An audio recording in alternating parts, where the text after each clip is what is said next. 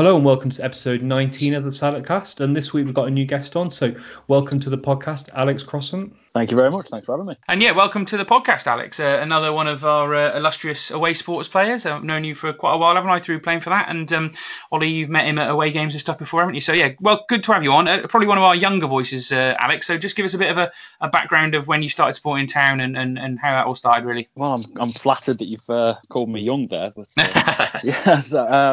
so I'm Alex, 26. Not quite an exile. I'm in the next county along in Staffordshire. Been supporting Shrewsbury for probably about 20 years. My dad took me when I was a kid, and I now go without him now. So it's been a long time now. Good stuff. And what in that period then? What's your sort of standout moment as a Shrewsbury Town fan so far? I say standout would be going to Wembley for the first time as a young kid. I think it was 2009, wasn't it? The first one. Mm-hmm. Seeing Wembley. I mean, not a great experience in the end, but just travelling all over the country, going to these different stadiums. It's a lot of fun travelling away. Yeah, it's probably the biggest standout. Yeah, that's fair enough. And go on then, we normally ask as well, favourite player during your period supporting town so far? Oh, yeah. You know what? It's a bit of a weird one. It's a bit left field. I'm going to go Shane Cansdell-Sheriff, and I cannot explain why. I just love that man. He was good. Yeah. He didn't really ever let us down, did he, Ollie? He was a solid, dependable League Two player, I suppose. Good sort of upper area League Two defender, I suppose. Yeah, he was. I'd liked him. Yeah, he's obviously an intelligent player, and he was almost early for his age, wasn't he? A player that can play in both midfield and defence, which is becoming more common in the Premier League now, isn't it? Obviously, just seeing Liverpool are playing now, and Fabinho's doing that quite well. But yeah, he was brilliant, and obviously that goal he scored at the Meadow, a thunder bastard, I think you described it as. That's definitely one of the best goals we've had at the Meadow, actually. When you think it was unbelievable. It was like a missile. Yeah, damn good. Oh, there you go. I don't think it's that left field, Alex, for sort of, the fans a bit younger than us, so you missed out on some of the classic sort of 90s players, I guess. But there we go. Anyway, welcome to the podcast. We've got another exciting week, Ollie. Obviously, we're recording this on a Saturday afternoon. It's sunlight. It's 11 minutes past 2, Ollie, so I'm about to get my shoes on, get my coat on and walk up the Meadow, apart from the fact that Sunderland decided to have a COVID outbreak and the game's been called off. So, yeah, we decided to record a podcast this week just covering the super positive result at Lincoln, Ollie. Yeah, really good performance, even better result. Bit different to the whole game. Probably had less of the ball, but as an impressive result. Yeah, exactly. And I suppose we've covered quite a lot last week, didn't we, with our guest Aid in terms of what's going on in the season. But I just thought before we throw to the game to ask Alex really about what he's made of this season so far. I suppose more than that, what have you made before the Lincoln game of Cottrell's appointment? I think the Cottrell appointment at first was a little bit underwhelming for myself. It was it wasn't my first choice. But the more I hear him talk, the more I watch the games, the more it feels like a step in the right direction. It feels like a good appointment. Yeah, it's that bags of experience, isn't it, that's starting to come across, Ollie, that we've talked about. And as I say, this Lincoln game gives us plenty more material to get our teeth into, doesn't it? So yeah, we'll crack on and we'll talk about the Lincoln game now. And the keeper gathers it. That's it. Deep in the stoppage time. And it's all over. Shrewsbury Town are promoted to League One. So Lincoln City 0, Shrewsbury Town 1. Goal in the 38th minute from Sean Worley. And yeah, we'll go to stats, Glyn, but a funny stat that happened on Friday night, that Pompey won 2-0 with no shots on target, which is quite special. So yeah, obviously shots on target, something we've been talking about a lot under the last manager's era. But looking more positively, there's some good stats at the moment. So there's some good stats. Funny you mentioned Hull, actually, Ollie. You noticed that since we've beaten them, they haven't won. They've lost 3 in a row now. So nice of us to completely break Hull. That was fantastic. So yeah, we've rattled their season and knocked them back a little bit. But some good stats, really. I mean, for the last 2 years, Ollie, on this podcast, I've brought miserable stat after miserable stat to this podcast, haven't I? Which you can't do anything but that, because in reality, they've been pretty rubbish. But all of a sudden, even after only 4 games, there's some things you could look at to say, okay, this has been a pretty good start, to be fair. So, only 4 managers in the club's history have started their career with Shrewsbury Town after 4 games with a better start. Turner in 2010-11 on that promotion season, Rowley in 58-59. They both got 10 points. And then Chick Bates and Alan Durban in 84-85 and 73-74 got 9 points. And obviously then just behind them is Cottrell on 8 points. So that to me shows, that this turnaround has been pretty mega following this Lincoln win. win. So, to have got 8 points already so quickly is fantastic. And when compared to Ricketts, it's embarrassing, to be honest with you. So there we go. But this win put us back to only 7 points behind last season. So we've clawed that back from 12, which is what we were at one point. And this start in League One for any manager is the best start we've had for any of the League One managers. So obviously Cottrell's taken 8 points from 4 games, and the previous best for that was Turner taking 5 points from his first 4 games. So in terms of the managers' comparisons at the moment, it's looking pretty good for Cottrell. This start has been unexpected, but also, statistically pretty decent as well. It's been statistically decent. Yeah. Top teams as well. Yeah. So the context is just phenomenal, and it's really interesting the way obviously he shares information. He actually he isn't afraid to share and talk openly to the fans to give them some insight what's going on, which means that the fans feel a part of the journey, and it just shows you what can be done. And for me, interesting one maybe we'll see what Alex thinks about this, is for me it just shows you how important a football manager is. It's the case of you come in and you just completely change the club. Yeah, it feels like an exciting thing. Every time he talks, I'm really interested in what he has to say. And this season, definitely, every time Ricketts was speaking, I'm turning it off. I'm just not interested with what he said, because most of the time, let's face it, it was waffle. Yeah, so it feels like I say, it feels like a good appointment. It feels like an exciting one. He knows what he's doing. It definitely seems like that the way he talks. Yeah, I think I totally agree, Alex. And it's funny because you probably listened to the podcast last week. Me and Ollie were having a debate about Bounce, new manager Bounce. And I was already saying I was seeing it within the performance and the way the players were carrying themselves. And Ollie was just wanting another result, weren't you, Ollie? Just to say, there's a new manager Bounce here. So can we just confirm before we start this game, Ollie, having beaten Lincoln, would you say we've had a new manager Bounce? Yeah, most definitely. It's officially a bounce.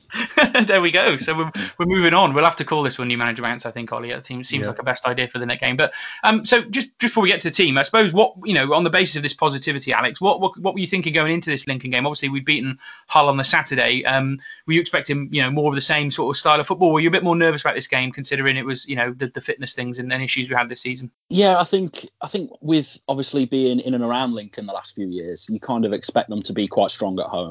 Yeah. You expect them to come out all guns firing, like they have been pretty much all season. They were second going into this game. I would have taken a draw before the game, obviously over the moon with a win. Yeah, I couldn't have asked for much more, really. No, not really, no. I think I was a bit nervous going into this one, Ollie. I know we've been on a good run and stuff, but, we'd had our worries about the fitness, and for me, I was a bit worried. But, yeah, take us through the team, Ollie. Let's just have a look at who we played. Yeah, so it was an unchanged side. We thought maybe there might be 1 or 2 changes just for kind of freshen the legs up. But I can understand why the manager did it. He wanted to obviously reward the players that performed so well against Hull. Yep. It was Sarsic in goal, Williams, Ebanks and Pierre as the back 3, Miller, Norburn and Vela, Daniels, and then Goss in the number 10. Goss had an interesting role, and we'll talk about that as we went through the game. And then Worley and Ado up front, who just worked so hard. Yeah, I don't want to give the game away about his post-match interview, but he used the word selflessness about Wally and Ado, and I think we're going to discuss the way they played and how that was a really good description of how they played in this game. For me, it's interesting, and I'll probably ask Alex the same question now, but to go unchanged now and to have been pretty unchanged during his tenure so far, really, in terms of playing the similar sorts of players, it seems to me like that Cottrell's solution to our problems at the moment is to get a 11 that are fit, can play every week, and can get used to playing with each other rather than the chopping and changing under Ricketts. It seems to be that's one of the things that's paying dividends, Alex. Yeah, I mean, the flip side to that, the thing that worries me is, do we have the backup? Do we have the backup on the bench that's really good enough for the first team? That's the one thing about the consistency in the team. Makes me worried about who's going to come in and change it. Does that make sense? No, I think it's a good point. That, to be perfectly honest with you, Alex, it's there are some players on the bench that have looked weak at times this season and probably have not impressed Cottrell in the training sessions either. And obviously, we talked about this the other week, Ollie, with the really poor performance against Lincoln in the EFL Trophy, where none of those reserve players really stood up to be counted, did they? So it's pretty understandable he wants to keep a consistent team selection. But Ollie, really, it's going to be about the January transfer window, isn't it? There's a strong enough team here looking at the last 2 games, but really that squad depth maybe isn't there as much as we thought. Yeah, I think the squad is completely unbalanced, something the manager alluded to as well in his post-match.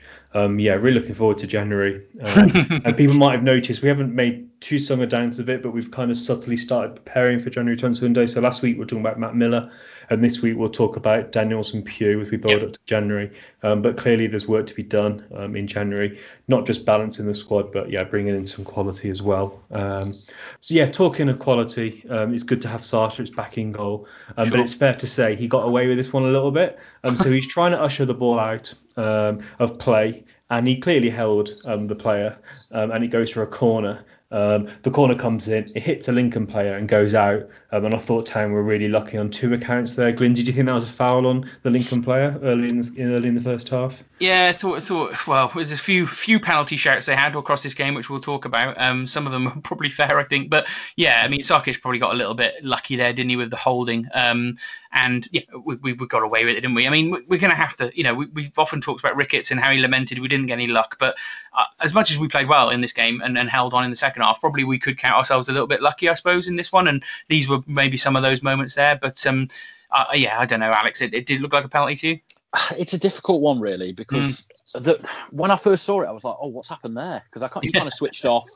The ball's running out, and then no Lincoln player really shouted for it. You could hear it, but the players that were closest didn't really seem to appeal. I don't know. It was a bit, and he was off the pitch. So where do you give the foul? Yeah, that's what I was just thinking. It was a weird one. Where would it have been given? I'm not quite sure. Make them play it from off the pitch. There you go. New rule invented. That would have solved that issue. But yeah, I mean, we're going to have these moments, aren't we? We're still a team that's scrapping against relegation despite these last two results. And there's going to be moments where we're going to have issues of holding on to things or getting away with things. And as long as we keep getting away with them, I'm not going to worry too much about it. At the end of the day, it was a bad bit of play, but it wasn't, deliberate cheating and stuff. So there we go. But in terms of that start, obviously we talked about that being the sort of first moment. But what did you make of the start, Ollie, in terms of how we played? Because for me, I think that was obviously the best part of the game for us. Yeah, I think we did play our best football in the first half. It was definitely a game of two halves for Shrewsbury, and our chances often came from their errors. So Williams was fouled and pushing forward. A free kick was cleared from the box by Lincoln, and Worley had a shot that went straight to the keeper. And then, I thought Lincoln started to wake up a little bit. They started to put some balls in the danger area. But Alex, interested to get what your thoughts are. I thought the back three had another superb game here, and they clear the lines really well. Yeah, absolutely. It makes a change to all of a sudden look solid at the back. Yeah.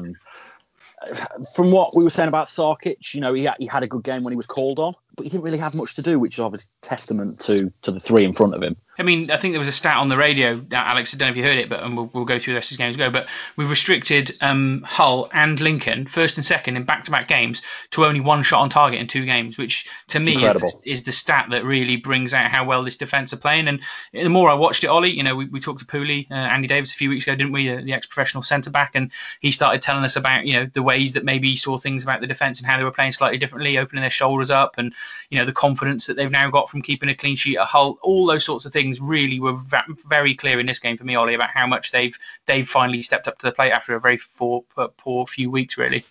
Yeah, it sounds really simple, but Sam Ricketts made Cottrell's life easy for him in some ways because he's just fixed some of the simple glaring errors. Yeah. Fans were talking about the defensive errors.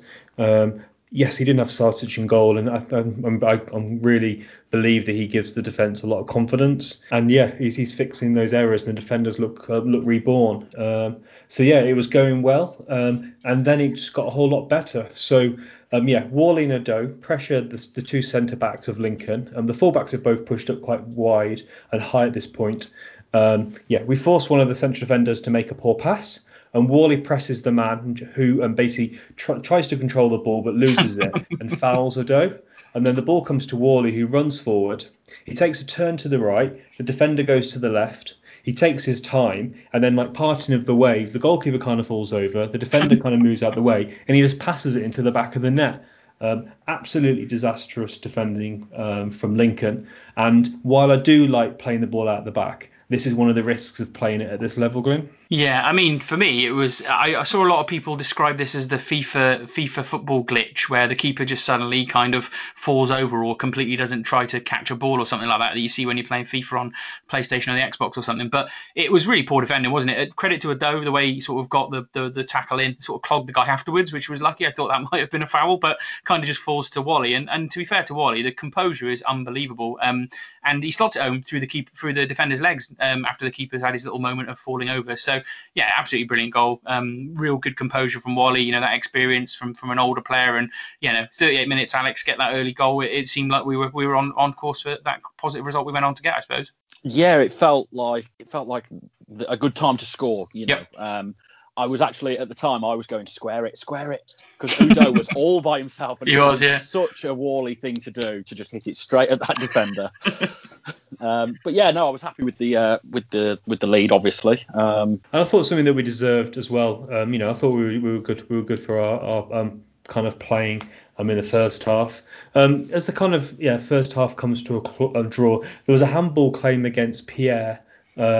And for me, that was potentially handball with the new rules. Glenn, would you say?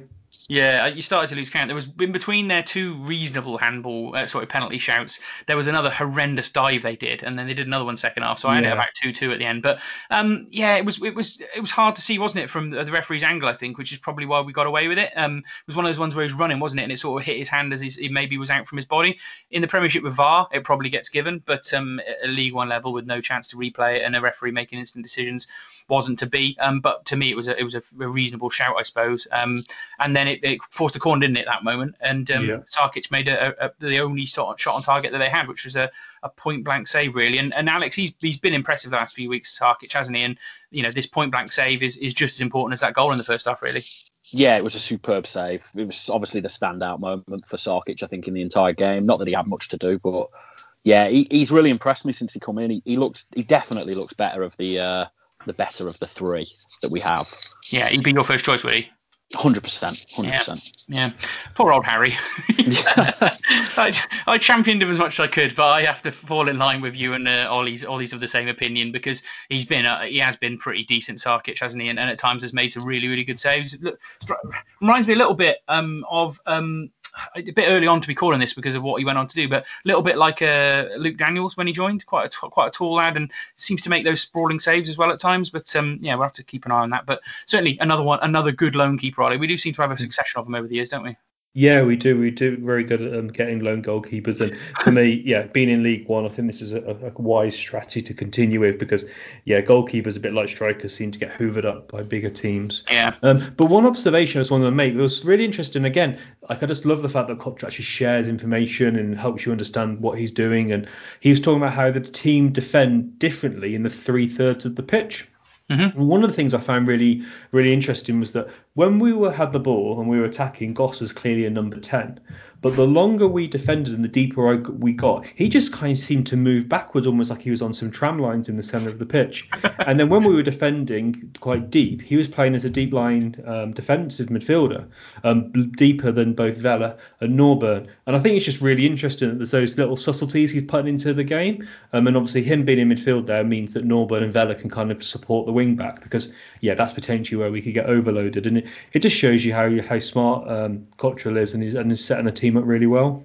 Yeah, I totally agree, Ollie. And to me, it's also a part of the fact that he's got them seemingly working a bit harder in terms of that midfield unit as well. They all sort of get back there when we're under the cosh, and then they all try and break together a little bit more. But it is interesting.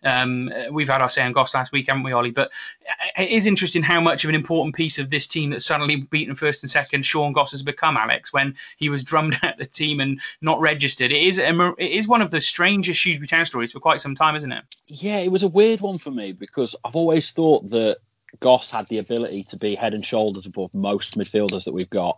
And it makes sense for him to be the deep line midfielder with his range of passing. He looks a completely new player playing further forward. It has really impressed me, really, because I didn't see that from Goss, really. It's the new position he's picking up is great. But as you say, Ollie, we were impressed last week when we were talking about that attacking prowess and the number 10 role. But I completely agree with you. He is still great at coming back and helping be that shield at times as well. So it is a really nice little role for him. And as I said to you on Tuesday when we were talking about this I think it was one of our many chats that we have, Ollie. But I was saying the fact he's such a big part of the jigsaw is so interesting. And actually he's come into it fairly fresh by the look of it, hasn't he? He seems to have the fitness to be lasting through games as well. Yeah, it's a testament to how well he's kept himself in good fitness when working with the youth players. I'm sure he's probably knackered after the games, and I think the game cancelled on this Saturday it's probably quite timely for us. It gives the manager more time to prepare for the Doncaster game, and obviously Doncaster will be a bit more tired as well with having a game on Saturday. Yep. But yeah, let's move on to the second half, and I think the second half is basically just testament and an example of how well organised we are. We defend so well, and we're so well compact. The distance between the players is perfect, and we defend really well. And the half started really from Pierre clearing a corner. It's a good opportunity for Lincoln, but well defended. And then I thought that Lincoln tried to kind of like push the play over to the left and switch it to the right. It seemed to be quite a constant tactic they were doing, trying to get overload with the winger and the fullback. But again, Town defended well, but I think it's fair to say that also Lincoln were not really taking their chances. There was a really, really good effort they had. Where they worked the ball again, as I said, from the left over to right, a super block from Ebanks, and then Sartic diverts the ball onto the post, and that was that's a good example of what they were doing. But then at the same time, also testament to how well we were defending, and also individuals making good blocks and saves. We haven't mentioned, Ebanks and Williams by name until you just mentioned him then. And they were both exceptionally good in this game. I mean, for me, they both offer something slightly different. Ebanks with physicality and he headed the ball away so many times. But I also think Williams went a little bit unnoticed in this game. His pace, chasing things back and blocking things out and forcing corners or keeping things from going out for a corner. And I thought he was exceptional. And that's without mentioning Pierre. But all three of them brought a little bit of something different. And it was all needed during the second half when the pressure got ratcheted up. But yeah, I don't know which of the three centre backs stood out most for you during this second half of pressure, Alex. Ebanks Landell was probably the better of the three, but I think it's probably a good thing that Williams and Pierre didn't stand out, because that's kind of what you want. You want them to just be doing their job, nothing fancy. You're in the right positions. You don't want them to be all over the game. Yeah. Yeah, exactly. I mentioned Ebanks and block there, but that didn't happen too often, and that's testament that we weren't putting ourselves, and that's been the trouble, haven't we? We've put ourselves in a situation where you have to make some kind of wonderful block or tackle, and we normally have been failing to kind of make that tackle or that block. But in this game, we defended well, and most of the time the players were standing up on their feet. It wasn't desperate. It wasn't, and the thing that really helped during this half for me was Wally and Ado, because they offered themselves to the slaughter really in some respects. They took a fair bit out of their game in terms of how well we could counterattack by just making sure they got a goal side, and if a ball came out from the back when we were getting it clear, they just did enough to hold it or force a defender into making an error and cough the ball back up. And it was those two that gave us a good option. We weren't particularly great going forward in the second half because, understandably, we were under pressure away from home against a good team. But I thought that they did fantastic in that second half in terms of giving us at least an out ball. And without the out ball, you generally would always fail in this situation. It's one of the things we've struggled with this season. So yeah, they both deserve a lot of credit for providing that outlet, Ollie. Yeah, it's not just the outlet they were doing for me. Yep. I don't think they were a great outlet. But yeah, I'm not going to be critical of this game in terms of players' performance. But I think the work that they did the best was kind of getting in the back and being that first front line of defence. And then I'd imagine that's what the manager was referring to as well. Yes, they kept running, they kept working, they kept making it difficult for Lincoln. Obviously, Lincoln had to be mindful we had two strikers up front, and which actually really does help, I think, in this is why I really like the way Cotterill sets his team up. I'm not a huge fan of three at the back, but he plays it in such a balanced way that having those two strikers means that the opposition, they push both their fullbacks forward, but they've got to be mindful of us hitting them on the break. And that's something we will work on. I'm sure we'll get better at hitting teams on the counter. Oh, and Alex, what do you make of Ado at the moment? Like we were lamenting last week about how he's doing everything but score, which is so unfortunate on him. But the effort he's particularly put in over this period under Cotterill has been fantastic, hasn't it? I love Udo. I really do. He's such a charismatic player. Doesn't quite get the goals that you'd want him to, obviously.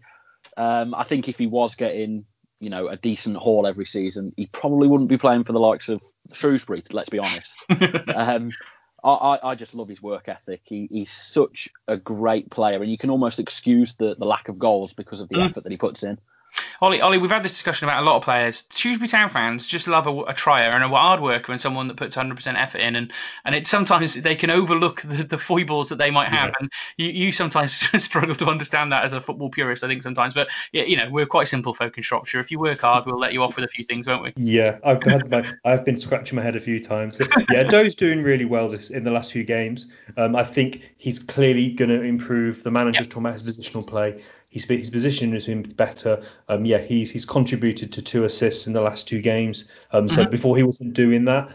So he's definitely doing more to impact the game. Yeah, I just, even if he was a one goal in 3 man, with his work rate and stuff, yeah, I'd definitely accept that, especially playing with 2 strikers. I guess that was the pressure when you play with 1 up front. You really do need that striker to be banging in goals, but having 2 strikers, and he seems like a player as well, Glenn. I think he's the kind of player that probably will play better as a front 2 rather than 1 on his own. Yeah, I think so. And I think we've talked about the last few weeks about the return of Clark and what that might offer us in terms of being able to play a 2 up front. But I don't know. I'm not sure about when Clark's going to be back, are we, at the moment? And it doesn't work with him in Cummins. We've seen that, and I don't. I don't know. I think I'd give everyone a fresh chance under this manager. We've seen what he's done with Goss. We've seen what he's done of Norburn and Vela. It'd be interesting to see what you can do. And again, just really positive and looking forward to these things at the moment. Yeah, and so half went on, really. It was more of the same, wasn't it? They kept kind of coming at us, but it was never really hugely threatening. I would say one thing about Lincoln, I thought they were actually a bit better than Hull were in terms of trying to break us down and the way they played, but it was fairly marginal, to be honest with you. They attacked with more intensity and a bit more purpose. I think Hull, I don't know whether it was just the mental side of the game is so key. I don't know whether Hull just really struggled mentally to kind of react. I think it's a testament to how good Appleton is as a manager that second half they were really good, but just couldn't work I wouldn't say they have too many clear-cut chances, but they were a threat, and it wasn't as, let's say, I was quite comfortable watching the whole game. I wasn't as comfortable watching this Lincoln one in the second half. No, I think that's fair, isn't it, Alex? And one of the things that maybe looked like the way that Lincoln were going to try and break us down at times was the sort of pacey wide players they had up against an aging Daniels and Miller, who's only just settling into League One football, and that was maybe the area that you kind of worried about more in terms of how our defence would hold on. But they both did well enough as the game went on, didn't they? They did, yeah. I've been really impressed with Matt Miller. I really have. It's one of the things that I think in January we've got to keep hold of him. He seems like a class act, really. Daniels, I mean, I take him or leave him. He's got great delivery from set pieces. Has he been that great going backwards? I'm not sure. Jury's still out for me, but we'll hold that one there. Let's not say too much on Daniels, or we'll spoil the salad news section. But I think it's a fair comment. One thing I would say, Alex, is when he was standing over that free kick in the second half, a nice angle. You were hoping he'd bang that one in, I suppose. I really was, yeah, because everyone knows the quality that he's got from his left foot. I mean, I think when we signed him, I think everyone rushed to YouTube to watch that Man City goal again. I do like him. I like him. But with them attacking the wings, I was always confident in the 3 centre-halves with how well we were playing. I was always confident at that. It didn't worry me too much. No, they're a handy insurance policy for a fullback or a wing-back that's having a poor game, aren't they, Ollie, to be fair, when they're playing like that. But unfortunately, that free kick straight at the keeper, wasn't it, from Daniels? And then, Johnson kind of had a good shot for Lincoln that was into the side netting, sort of through a crowd. That was poor from him, I thought, really. Yeah, that was a good chance, probably one of their best chances in the second half, really.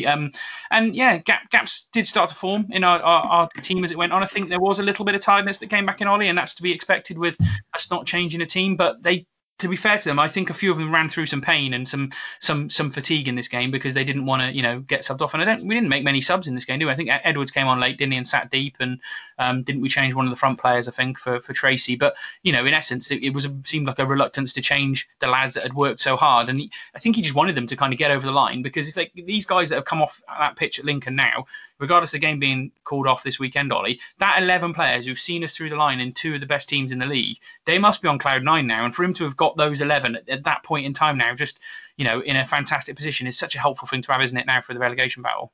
Yeah, you never would have thought this. A few episodes ago, we were obviously talking about change of manager, and we were trying to kind of just remind the fans that this month is, fans don't normally look 6-7 games ahead like we done, and yeah, it was going to be a tough month, and yeah, to have as many points as we have collected in the last few weeks is just phenomenal. I guess to close this game out. Daniels had a good effort from range, and there was a super block from Ebanks again, who's been a constant theme through this episode. Yep. He was absolutely brilliant in defence. It was, and then that was it. Final whistle went again, and some celebrations, big celebrations from the lads. I thought, knowing a job that they'd done this week, and it seems like obviously, regardless of whether we got a new manager or not, winning these 2 games back to back under any manager, there'd be an increase in that team spirit and that confidence, and I think that is going to be massive going forward. But yeah, I don't know, Alex. Just as a summary of these, having won these 2 games against Hull and Lincoln, I don't know where do you think it leaves us really looking at this next few games and the trouble we're in, I suppose. I mean, it leaves us a lot more confident being outside the relegation zone, kind of trying to keep them at arm's length than if we'd have lost these 2. I think we would have been fair in saying that, we would probably be expecting to lose both of those, the way that we've been playing. So to come out of it with 6 points has been a real massive confidence boost, especially for all the players that, like you say, the 2 starting 11s from the last 2 games. It must have boosted their confidence tenfold. And the fans, Ollie, definitely seeing a huge increase in positivity amongst our fan base. That's for sure. Yeah, it's funny. After a game, my phone's going crazy when you post a few things, and everyone's just really happy. And yeah, it's just so important too, isn't it? Like, as big football fans, it has a huge impact on your weekend, and it just makes it it's just so nice watching a game and just looking forward to the game, and all aspects of the football club and all that kind of stuff is exciting when you're struggling. It definitely sounds like a grind, and yeah, as we do the podcast, we haven't missed any games either.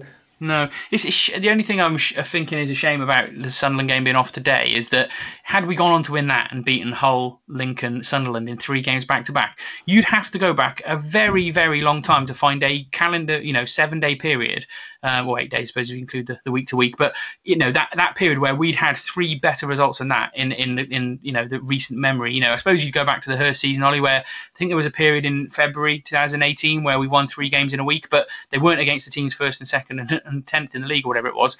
Shame that game's off. But even then, to win these 2 games in back-to-back is probably the most impressive results again since the Paul Hurst season. So, already Cottrell's trying to take us beyond this little stodgy post-Hurst period into something where, there's genuine optimism, there's genuine, thought that we can do something against the better teams in this league now. So it's definitely, to me, already, we don't want to run before we go because we're only a few games into this match, but just taking us to another little level, really, or taking me to another level in terms of my, not expectations, but my thoughts about approaching most of the games, I suppose.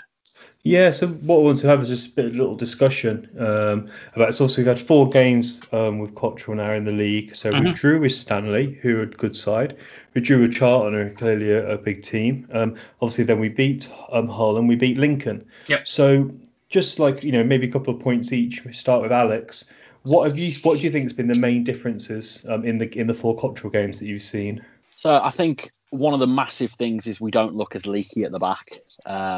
It looks 10 times more solid than what it did under Ricketts, which is unusual, really, considering Ricketts was a defender.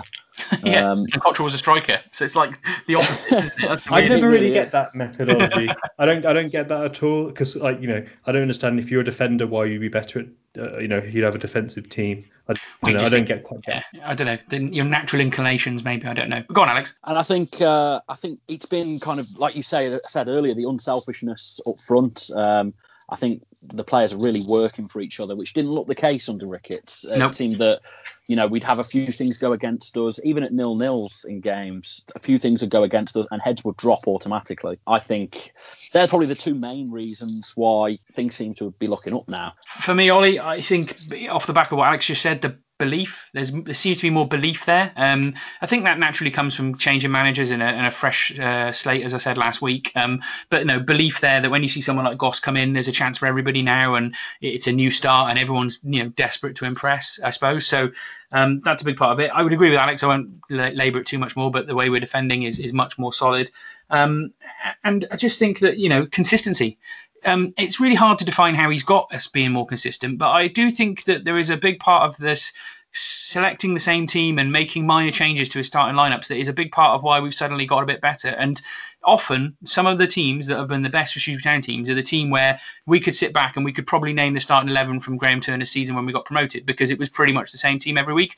We could pretty much name the 11 that played most weeks under Hurst, because good teams gel, settle, and get really good. And then you have those sort of floating fringe players that come in and out. I think we're missing those floating fringe players at the moment. We don't have the quality for it, but I think he's clearly identified at least 10 or 9 of them that are going to play most weeks under him now until January. And I think for me, that consistency of selection will be really important, Ollie, and is part of the reason why we're doing better now. Yeah, I'd agree with all those points. For me, I think it comes from having a manager with a very clear game plan, a very clear idea of what he's going to come in. So, Cottrell's played different formations in his career, but he's been most successful with 3 at the back, and he clearly knows this formation really, really well. Yeah. And I think it's really fascinating that I think it's fair to say Sam Ricketts wanted to implement a style this year, a 4-3-3. It didn't work.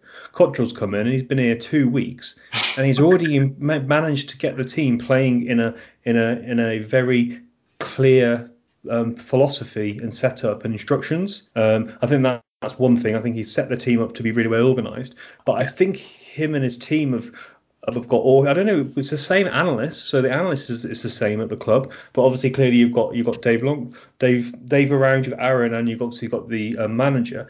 I think they just seem to be just higher caliber manager that is able to, that point about Honeyman not letting it on his left foot, the way we shut out the Hull's fullbacks, and the way that we kind of set ourselves up. I think it's just.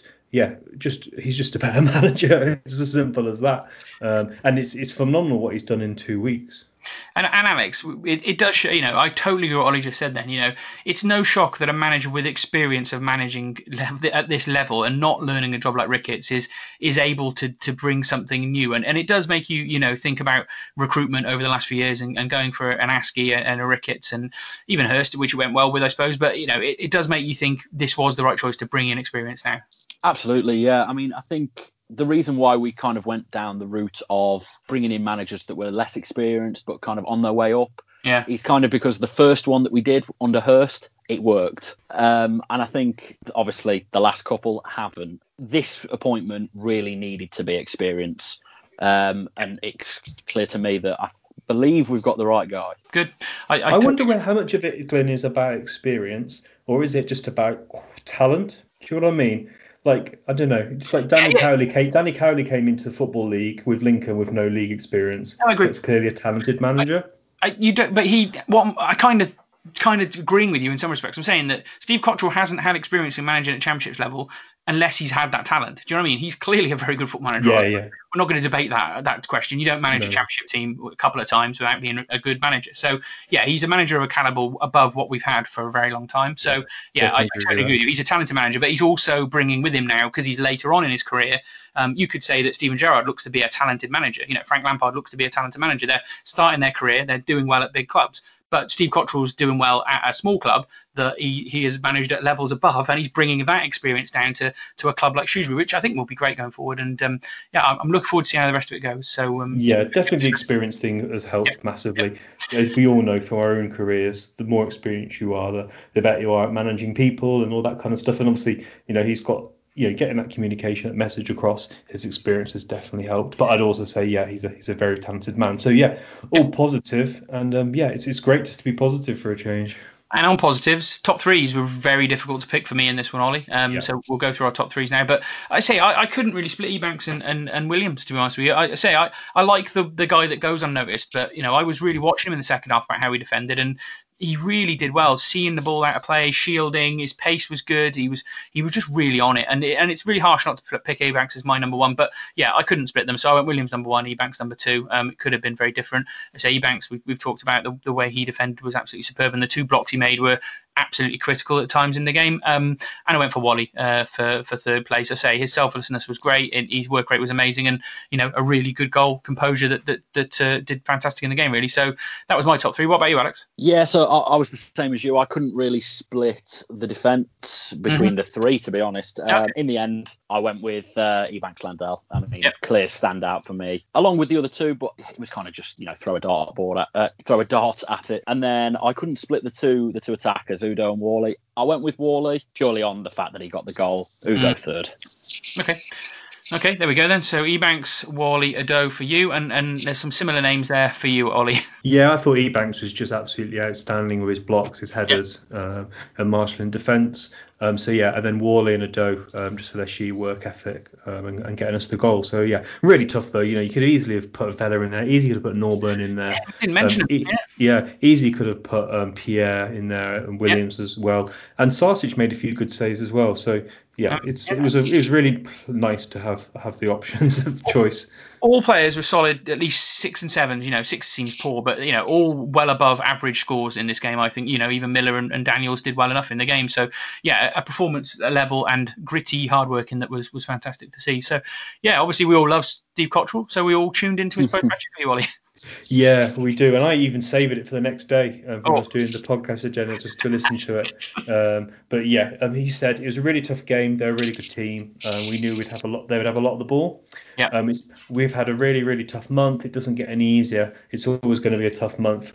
We have them all back to back, so it's a great testament to the teams of the work that they've done on the front too. So willing, so selfless.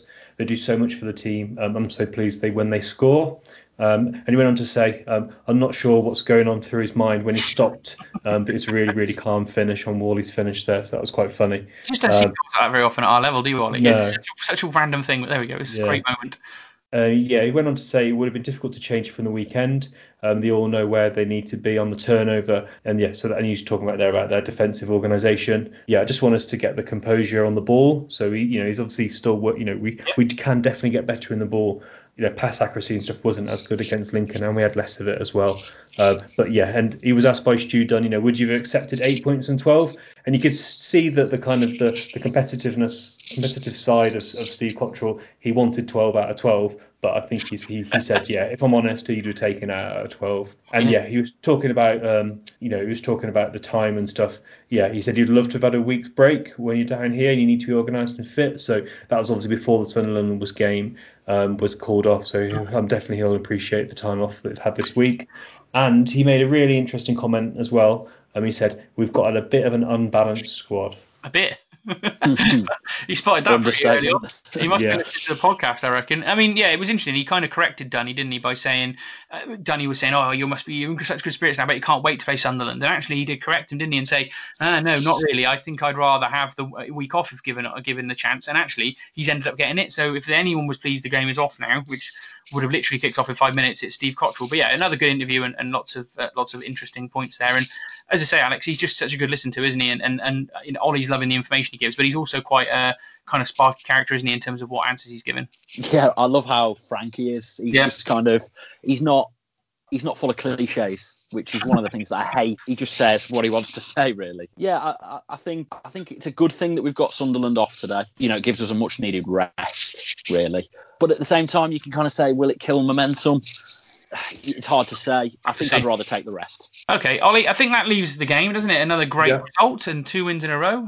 Unusual things for Shrewsbury Town in the last 5 or 6 years. But yes, sad news, Ollie. I think we'll just go straight into that because we've got a Saturday afternoon that we need to get on with. But we talked about Miller, didn't we? We talked about Norburn, obviously, the other week, and we like having these debates at the moment. And you've wanted to bring up the future in terms of the January transfer window of Charlie Daniels and Mark Pugh.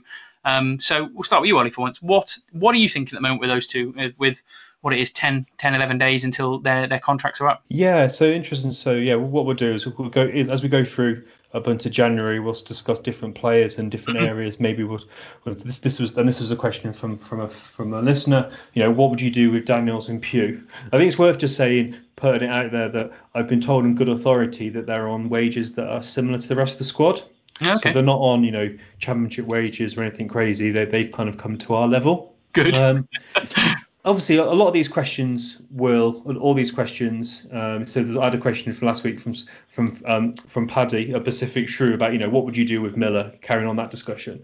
And the trouble is that we only see one part of the picture, don't we? We don't see what the manager wants. We don't know how many players identified by Keith Burt. We don't know how many players that want to come and sign for us, or how much budget we've got left. So there's so many things we don't know. But in terms of Daniels and Pugh, if we could keep them for the rest of the season, I think I'd keep both of them, to be honest. I think Daniels is getting fitter and fitter. He's clearly an asset. I'd like to see him and Goldborn, rotate a bit. But I like having Daniels in the squad for his set pieces. And his work rate has been really solid in the last few games. I don't think we can criticise his work rate or his defending. So I think he's been a really good player the last few weeks. And Pugh offers something different, and he can play in a number of roles up front, or the number 10 role. So yeah, I would actually keep both of them. What's your view, Alex? Yeah, I mean, I think before, obviously, you're just saying about them potentially being on similar wages. Before knowing that, I probably would have said, it's a toss of a coin. I could keep them or let them go. It wouldn't really bother me. Knowing now that they're on similar wages, I probably would say keep, like yourself. Like you say, Pugh gives us another option up front. Probably for me, in January, we may bring in somebody similar to him. Probably not as old, which means his game time may be dwindling a little bit. But, he's no spring chicken. And like you say, Daniels, his set pieces, they pay for themselves, really. Yeah. I've done a complete 180 on this, Ollie, from where we were after the first couple of games of seeing Daniels and Pugh, because Daniels looked well off it, and Pugh started okay, didn't he? And obviously went on to score a goal. I'm now more inclined, and I would have said at that point in time, keep Pugh, and I wouldn't be bothered if Daniels went. I'm more inclined to say the other way around now if we were looking at it, because I think it's really interesting that when we've had this sort of settled squad in the last couple of weeks and we've done well, Mark Pugh hasn't featured all that much, Ollie, if you look at it. Obviously, he started either of these two games. I have the feeling that our new gaffer might think there is better out there in terms of pace, direct football, than an ageing Mark Pugh. However, I also think that he might treasure the qualities that a experienced player of Daniels' ilk might actually bring the team. So I can see Pugh going and maybe Daniels being offered a contract. And I wouldn't be too upset about that. Pugh has done okay in the games he's got, but this is League One level. There are other players out there, and I'm sure he's got contacts, and Pugh could be replaceable. So he doesn't fit in, does he, as well, Pugh? Daniels has clearly fulfilled that wing-back role. Yes, he hasn't got quite the legs and stuff, but he's clearly got a role. Pugh is a little bit more difficult for him. So weird. I wouldn't have thought we'd be saying that in the run up to Christmas. And if Daniels keeps improving, and the other thing to say about both of them is they haven't broken down with injuries yet. And we've had Dave Edwards come back at his age and continually getting injuries and niggles. They have at least kept their injury record down. So to me, at this moment in time, weirdly, I'd probably keep Daniels as a good option going forward, and I might look at replacing Pugh. But if they're both on a reasonable amount of money, like you say, and he does end up signing both of them, I don't think it really kills us this season. They're both going to do a job. But it's odd, isn't it, how things change in football? Yeah, and I think just one worth maybe point noting as well is that I don't know if you've seen Glenn, but Pugh's always posting stuff on Instagram about the food he eats and stuff. And he clearly keeps himself in good nick. He keeps himself really fit. And 33-year-old players in League One is quite not the same as what Ian Woan and that were back in the day. But yeah, and again, we say all this thinking, oh yeah, we'd like to do this. But if we brought in a Greg Docherty-like type and a 22-year-old version of, I don't know, a really good wing back, we can play in either way. But yeah, knowing what we know and what we can see, I think we're on kind of position that definitely keep Daniels and Pugh. Yeah, nice to keep. But if we don't, maybe we can bring in someone else. Yeah, the test's always on what comes in instead, isn't it? Like we said last week about Miller, so we would have to see. So there we go. And then predictions, Ollie. Well, actually, let's just ask Alex a question. So Alex won't be on with us for the next few pods, but we're definitely getting back on again soon. But if there's one position that you can prove, Alex, and you've got the chance to talk to the manager, and he's asked you what position would you like to see a new player come in? Where would you most like to see someone come in? I think if you look at the players that are ready to come back from injury, you've got Clark coming back as a striker. I think the position that we really need to invest in, personally, is a goal-scoring midfielder. It's something we've never had. It's something we've never, ever had. And I think we need somebody that's going to play on the half-turn, maybe where Goss is playing right now. We need somebody that's going to just shoot. John Nolan-esque. I bet you're a big fan of John Nolan would be perfect in this formation, wouldn't he? Alex has just described how he plays for the away supporters, by the way. Sign me up. That little man sitting in the hole, turning, he's got a good long shot on him, Alex, to be fair. So, yeah, you're after someone like that, aren't you, Alex? But, yeah, I think that's fair enough, isn't it? I mean, making me blush. Yeah, there we go. Well, that's once. Did it happen once? But, yeah, I think we'll do a lot more about the January transfer window, Ollie, in the next few weeks, won't we? And we'll ask all our guests over the next few weeks what they think. So, yeah, predictions. I suppose let's just rip through this quickly because I wouldn't mind going to watch Soccer Saturday if that's okay with you boys. But yes, Wigan Athletic away next. I was going to say next Saturday. It is next Saturday. It's also Boxing Day next Saturday. So unfortunately, be the first Boxing Day game I've missed for a really long time. In fact, I remember going to Wigan on Boxing Day a few years back, didn't we? So remember going to that one, yeah. Yeah, it was in Hurst, wasn't it? So yes, Boxing Day game away at Wigan. They won't have any fans because they're in Tier 3, so it'll be a behind closed door game. Us going in with confidence, they might have taken a jarring defeat today. What are you thinking, Ollie? Start with you. I'm going to go for, I was nearly said 3-0, but I just don't think we've got the players to score that many goals. But yeah, I'm going for 2-0 win to Shrewsbury. It's almost as bad as the guy I saw after we beat Lincoln, who was like, I've just got a town at 66-1 to go up. I was like, all right, lad. We'll just won 2 games, mate. But Wigan are a shell of a club at the moment. Yeah. And we really should be. We're coming out of this dark period of all these tough games. Obviously, the Sunderland game was cancelled, which I'm really pleased about, Glenn, because when we did the prediction, that was before, it was before we beat Lincoln. And also the COVID. So I thought we were going to play Sunderland midweek with 8 of their players out, and you were going to nab me on the prediction because I didn't know you went a bit too optimistic, I thought. But what do you think for this one anyway? For me, I think I could see it being a bit of a turgid post-Christmas game. Sometimes they're not the best. I think I remember us going to Blackburn and Wigan on Boxing Day. Bolton, wasn't it? And they're never really great games that I can remember. So I'll go for us to get a 1-1 draw at Wigan, which would probably be okay if we keep going. But before I ask Alex, one thing I would say is, when was the last time if we won this, when would be the last time we won 3 away games in a row? I bet you have to go back beyond the Hurst season for that. So I will be digging that stat out, Ollie, ahead of next week's podcast, because that's a bit weird. But 1-1 for me. What about you, Alex? Yeah, I think it's a difficult one, isn't it? Going away. I'm probably going to err on the side of caution. I'm probably going to go for a 1-0 win. Not that much caution. Still a win. 1-0 win seems to be our record at the moment, doesn't it? We see now 2 in a row. It'd be pretty good to do it 3 times in a row. But yes, mark of a good team, that, isn't it? Apparently, that's what Liverpool keep doing. They've won more of their games in the last few years by 1 goal margins than any team in the league. So yeah, maybe that's a good characteristic for us to pick up. So there we go. Okay, well, no losses. I'm sure that'll come to fruition, and we'll look forward to that. Really, I expect to say, Ollie, it's Christmas, so we should just wish all of our listeners a Merry Christmas. Obviously, we'll be back on the day after Boxing Day, probably. We haven't actually sorted out our schedule yet, but we will be back in Christmas. And yeah, if we won't see you before then or speak to you before then. So Merry Christmas to all our listeners. Yep, thanks guys for listening, and yeah, thanks Alex for coming on the pod. It's been great having you on. Thank you very much for having me. Merry Christmas, boys. Good stuff. Yeah, Merry Christmas to you as well, Alex. And we will be back full of our Christmas lunches and our Boxing Day turkey offcuts or whatever. And we're back next week and hopefully covering a 3rd win in a row. So yeah, Merry Christmas and all the best from Salopcast.